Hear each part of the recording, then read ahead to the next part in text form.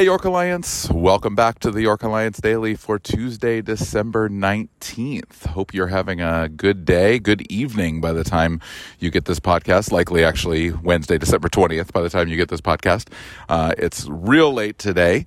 Some of you know we have a tradition at York Alliance on the staff that we've had for years and years and years called Staff Sabbath. It's a once a month time on a Tuesday where we basically shut down the office and just spend time worshiping together, praying together, centering our hearts, and going into this holiday season.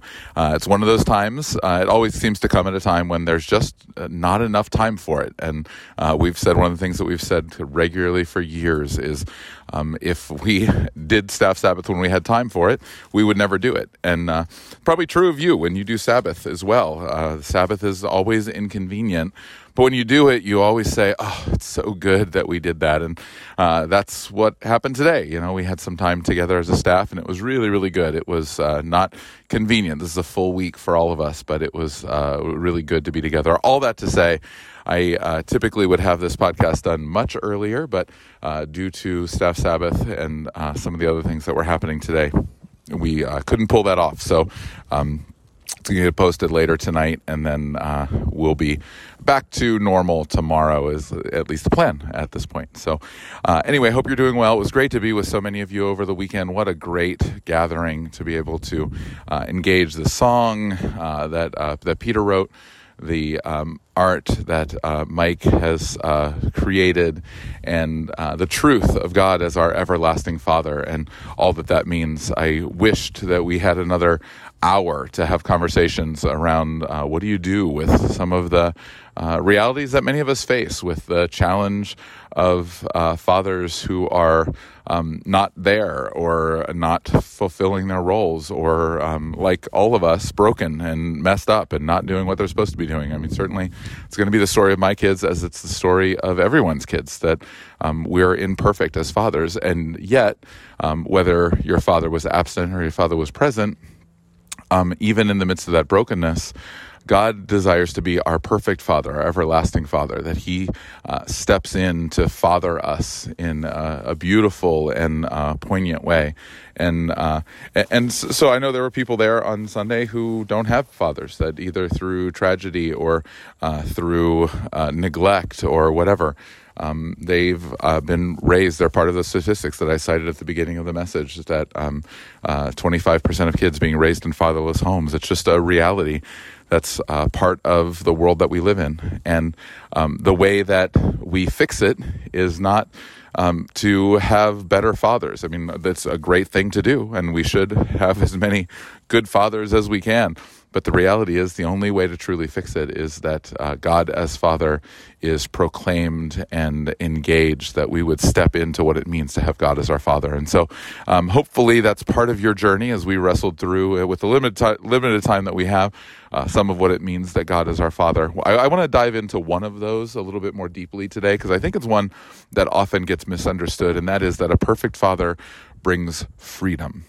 A perfect father brings freedom. And the reason I want to dive into it is because I think our general perception of the way the Christian walk works is that the way that we are supposed to follow God is based on us constantly coming to Him and constantly doing whatever He tells us to do.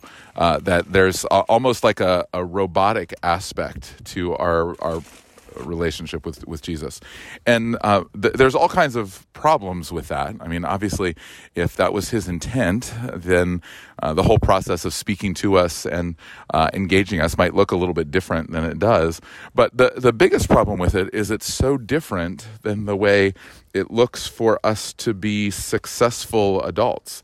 As I said on Sunday, the success that I'm looking for as a father is kids that can live on their own, not kids that will constantly come back to me over and over and over again. I'm glad to have them engage with me, and I'm glad to be a part of their life, for sure. I want to do that, and I want to have a relationship that blossoms with them. But I also want that relationship to change over time, where as we get further and further down the line, that there's a sense in which my relationship with him is a little bit more peer-based. Now, obviously, we never get to a peer-based relationship with God. That's not the way that our relationship with the creator of all things, the infinite one, that's not the way it could ever work. But there is a sense in which we are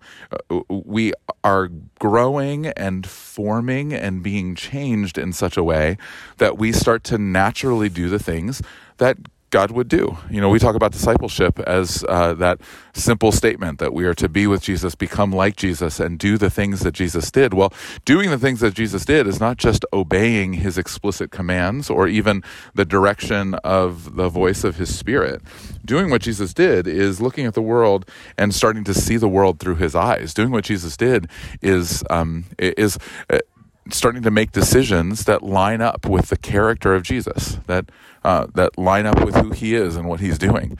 And so as we grow and as we change, as we develop to be more like him, it should be that the relationship that we have with him is much more based on just being with him, and less based on God help me with and God teach me this and show me that. Like, certainly we're still learning, certainly we're still growing, but we're also recognizing that we are learning more about who he is. We're becoming more like him, and as we become more and more like him, we're making decisions naturally that are the outflow of our relationship with him, our character that is being formed into his image. And so there needs to be a shift that happens over time, and that's when I say that the perfect God, the perfect Father, gives freedom. What I mean is his desire is that we would more and more step into what we want to do. So people ask me, I'm trying to figure out the will of God in this particular area, and I could do this or I could do this. And as I pray and as I seek the Lord, I just don't know what he's asking me to do. Well, in many instances, particularly after we've been with Jesus for an extended period of time and we've really gotten to know him and be formed into his image, often the answer to that question is God's leaving that up to you. He wants you to do whatever it is that your heart, being shaped increasingly into the heart of Jesus, wants to do. Whatever your desire is. He has given us desires on purpose, and he forms and shapes those desires into his character so that we would do the things that he did. And so there is freedom that comes as we grow with Jesus. Just like when there's a little baby, that baby needs to have a lot more direction. There needs to be a lot more oversight, and that parent's with them all the time. But as that baby grows up more and more and gets older, there's less need for that parent to have direct oversight all the time, every moment. But instead, the parent gives freedom. And the same thing happens in our relationship with Jesus.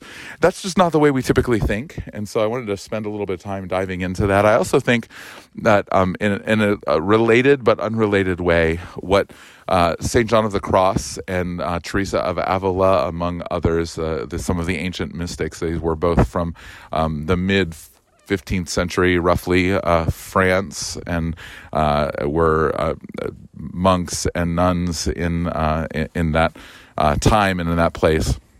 They called they experienced something they called the dark night of the soul. And there's lots of different ways to talk about it. I've talked about it on this podcast before, and we'll dig into it more at some point down the line.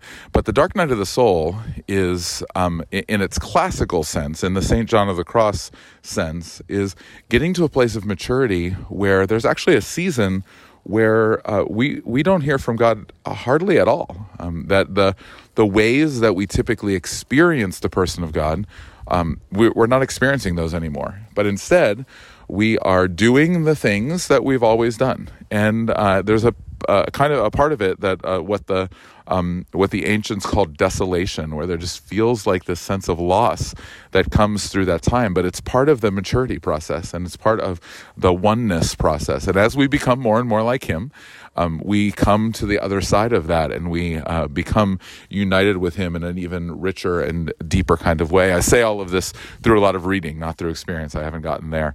I've definitely felt seasons where God has been absent, but not in the kind of way that St. John of the Cross and Teresa of Avila describe that experience.